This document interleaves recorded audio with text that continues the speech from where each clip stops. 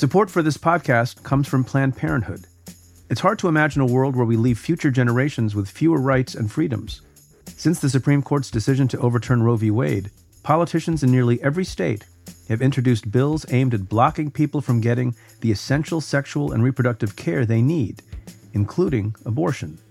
Planned Parenthood believes everyone deserves access to care, and with supporters like you, they can reclaim our rights and protect and expand access to abortion care.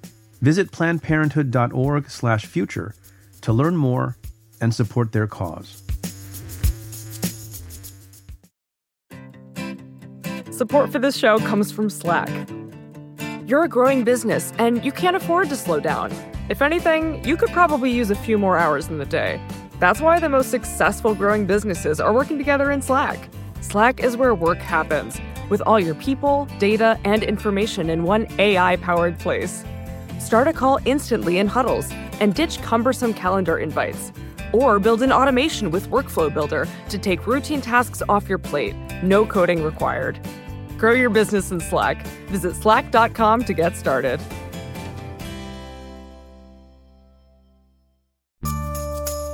Hey folks, Joyce Vance here. Former President Donald Trump is taking the Mar-a-Lago documents case to the Supreme Court. Trump is asking the justices to permit the special master to review about 100 classified documents the FBI seized as part of its investigation. Meanwhile, Trump lawyer Christina Bobb reportedly spoke with federal investigators about the statement she signed certifying that documents were returned to the government before the Mar-a-Lago search. In other news, according to a New Washington Post report, federal agents believe that there is sufficient evidence to charge Hunter Biden with tax crimes and making a false statement related to a gun purchase. And the Supreme Court heard oral arguments in a case challenging Alabama's election map for allegedly diluting the power of black voters. Preet Bharara and I discuss all of this and more on the Cafe Insider podcast. Today, we're sharing a clip from the episode with listeners of Stay Tuned. To hear our full conversation and access all other exclusive content, become a member of Cafe Insider. For a limited time, new members can get 40% off the annual membership price. Head to cafe.com/insider and enter the promo code midterms. That's cafe.com/insider. We look forward to having you as a part of the Insider community.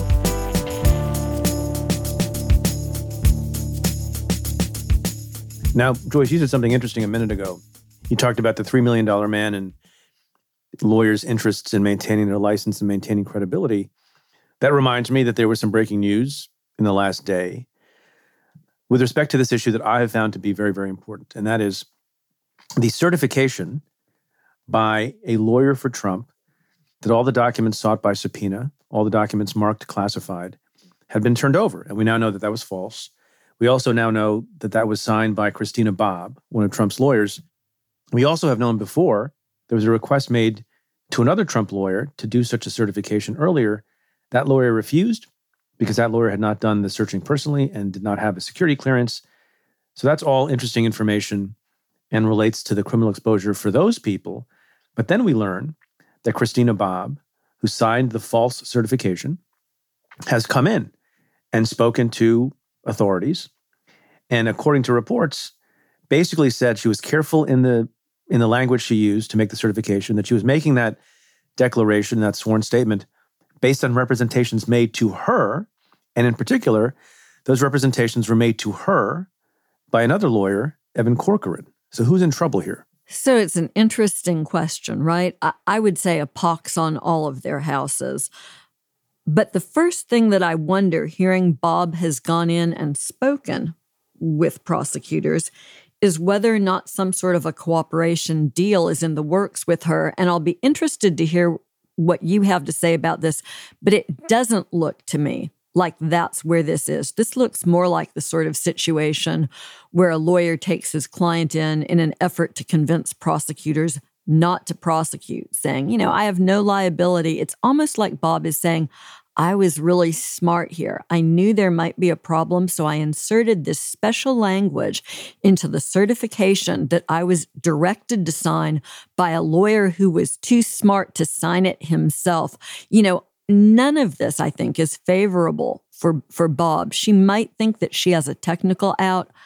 I don't think it looks that way here. I guess what's confusing, and I've been a lawyer for a long time, is why do you sign a thing in such a fraught proceeding and in such fraught circumstances when you are not the person who has done the searching, you're not the person who's in a position to have personal knowledge about whether the documents have been turned over. You have reason to doubt the word of the people who are telling you that all the documents have been turned over. There's been this back and forth for some months. You maybe even know that there was a different lawyer, a third lawyer, who refused to do so. Why do you do so? Do you want to maintain yourself in the good graces of Donald Trump or something else? And then if it's the case that the representation is being made by Evan Corcoran to Christina Bobb, why the hell isn't Evan Corcoran signing the attestation? These are questions that I don't know the answer to. Yeah, exactly. It's sort of like she signs what they call a certification, except that it's got this, what she now says is a clause that makes the entire document meaningless. So look, if you're a lawyer making that kind of a certification, that's just like waving a big red flag that you know that there's a problem. And I think that there will be a lot more that we'll hear about the lawyers, this trio of lawyers who were involved in deciding whether or not to certify that Trump had turned everything over. And I think that they may be in trouble criminally, and if not criminally, perhaps with their respective bar associations. Do you think DOJ should have done something differently with respect to accepting the certification? And as I'm asking the question, it occurs to me, well, there's no such thing as accepting or not accepting. They asked for a document, they got a document, and it is what it is, and it has that caveat and that clause in it. And we can then, as they are doing now, engage in the further investigation of who lied to whom about what and with what intent. But do you have a thought on that? If DOJ should have pressed for something from someone with direct knowledge? She signs off on this certification as the custodian of records. And that's a term that has meaning in the context of grand jury practice when you're issuing subpoenas for documents. Typically, at least in my district, we didn't actually make the custodian of records show up and testify. Sometimes they did, but it was the more common practice that they would turn over the documents with a certification. But that was someone who was attesting that they had either reviewed the records themselves or directed that a review be undertaken. And they were representing on behalf of usually a corporate entity that all responsive documents, responsive to the subpoena, were being turned over. And that's not what Bobb is doing here. She is just not the custodian of these records in any possible way. So I didn't really answer your question, right? I think your insight is correct. DOJ, it's not up to them to accept it or not. They just look at it and think, this is interesting. Here it's a red flag. And it's fodder for further investigation. And everything else. And what you have here, the other thing that could have been anticipated, and good lawyers anticipate this stuff. You don't put yourself in jeopardy in this way and put yourself in a situation where everyone's pointing the finger in someone else's direction, which is what's going on here. And it's very rare and unusual for all the people pointing the finger in other directions all to be lawyers. Like, you don't see that, do you? No, and the reality here is this is not a corporate document production. These are records that Trump personally had retained. And I've always thought it was real interesting that we get this certification from a supposed custodian of records when it's just Trump's personal papers. Why there was no effort to put him on the hook for this question of whether or not everything was being turned over, I think is interesting, and I suspect we'll learn more about that.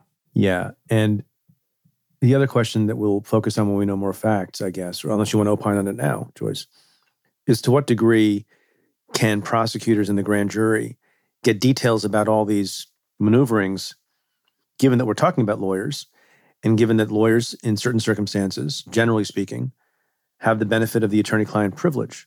That means that privilege maintained when you have one lawyer telling another lawyer to sign something or making a false representation between and among themselves. How does that play out? I would like to know more facts about what was said, what the context was, who was present, before I feel comfortable talking about the attorney-client privilege complication. Yeah, I think that's absolutely right. There will definitely be issues about whether there's a crime fraud exception to the attorney-client privilege here. And of course, any conversations that were had where third parties were involved, people who weren't lawyers, that can waive the privilege, but we just don't know enough here to assess how this all lands. Yeah, I think it was important to mention, because it might look to a layperson that, well, somebody lied to somebody and a false representation was made. That's that. That's obstruction in some form or another. But the layer of complication arises from the fact that they were, in fact, lawyers. Some of this is arguably within the provision of legal advice between and among advisors to a client, Donald Trump, and maybe to Donald Trump himself. So it's complicated. Maybe we need a special master to figure that out. Well, and to make it even more complicated, right? Trump himself is out talking about this stuff and what he did, and it's possible that he may even have waived the privilege or parts of it himself. It's going to be a very complicated question. So the plot thickens further, Joyce. So we have these motions, we have these fights between and among the lawyers. Everyone knows now about the search at Mar-a-Lago. The documents were represented to have been returned. Turns out that they weren't. But even with respect to the documents, we don't have closure. And we understand now the DOJ has notified Trump that it has a belief or a concern that even as of today, not all the documents have been returned. Maybe there's some documents at Bedminster. Maybe there's some documents in New York. Maybe there remain some documents that were overlooked by the searching agents at Mar-a-Lago. Wouldn't that be crazy and counsel further in favor of a prosecution that if at this late date, after the subpoena, after the certification known to be false, after litigation in 4 different forums, including the Supreme Court of the United States, that humans who work for Trump and Trump himself have not scoured every corner of the Trump universe and returned everything? Yeah, I personally, my view is that there are already enough plus factors to merit prosecution in this case. If at this point Trump still has stuff that he's hiding, there's just no other option. It's like, he's begging DOJ to prosecute him if this is the case, that he still has particularly classified material. Yeah, I don't even understand. Sometimes we talk about whether briefs are frivolous or whether they are, a little bit laughable, whether they have some merit, but it's just the lesser argument, the less meritorious argument. And then sometimes I just find myself utterly baffled, not even annoyed or angry, but just utterly baffled. In what universe do you not direct a team of people at this point, even just so the lawyers know? And maybe you have an argument that you're going to make that'll be frivolous as to why you get to keep the document because, Trump's defense is mine, which is a term of art in property law. I don't know if you remember that from property law. Mine. Mine. Even if you're going to do that ultimately, shouldn't the $3 million man, who I guess came along fairly recently, but shouldn't he and the $1,000 men and women have undertaken the most rigorous search in the history of representations to be sure they know what remains? Maybe they've done that. And then we're just speculating about a hypothesis, which per Miller's Crossing you're not supposed to do. It's complicated because as the January lawyer, Alex Cannon, who declined to make the certification, pointed out, he couldn't search and he directed other lawyers not to search because there were classified documents, they thought, and none of them had security clearances. So that's really complicating, and I suspect there hasn't been any kind of a fulsome search, at least by the lawyers. But Chris Kise, our $3 million man, he did propose that an outside firm be brought in to do an audit of the documents, and he was shot down by the other lawyers on the Trump team who didn't want to do it. That speaks to so much dysfunction and almost, I don't know if willful blindness is the right term, but almost an implicit acceptance of the fact that Trump still is in possession of documents, which I think frames this conversation that DOJ had with Trump's lawyers. It sort of reminds me, not that there's a wiretap up here, but it makes me think of times when, if you were up on a wiretap, you'd try to tickle the wire by doing something that would give participants in criminal activity a reason to have concern just to see how they'd react. It would be interesting to know what the internal reaction in the Trump camp was after DOJ said, hey, we think that you guys are still criming. Yeah, and I should point out that a lot of this reporting comes from an article in the New York Times a few days ago by Michael Schmidt, who has this passage that I thought summarized the complications for DOJ pretty well. And I wonder what you think of it. And Schmidt writes, quote, Trump's apparent reluctance so far to cooperate puts the department in the fraught position of having to decide from among an array of difficult choices, including whether to give up on trying to obtain the documents, issuing a subpoena for them, obtaining another search warrant, or pushing for Mr. Trump to attest under oath that he has handed over all the materials in his possession, end quote. It's a little bit of a nutty situation. It's utterly insane. And I mean, it's what you get when you have someone who's gotten away with dishonoring the rule of law, thinking that it doesn't apply to him for so long. This is the ultimate ridiculous extreme that we end up at. And I think Mike frames it perfectly there. What do you do if you're DOJ? I mean, I suppose you could issue a grand jury subpoena. That's a very unusual thing to do to a target of an investigation. But you could do it. He could always assert the Fifth Amendment and give him the opportunity to say whether or not he's turned it all over. So we'll wait to see DOJ's response in the Supreme Court case and what arguments they're offering. We'll know a lot more about this, but I don't think any of this massive confusion is going away. More next week. So there's another story coming from reporting Intrepid journalism that some people might think is nefarious because it suggests a leak that was inappropriate, but we don't know. And that's from the Washington Post, and it relates to Hunter Biden. Remember, Hunter Biden has been under investigation, federal investigation. Thanks for listening.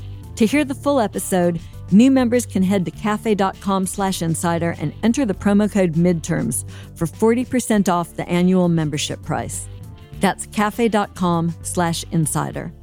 To the many of you who've chosen to join the Insider community, thank you for supporting our work.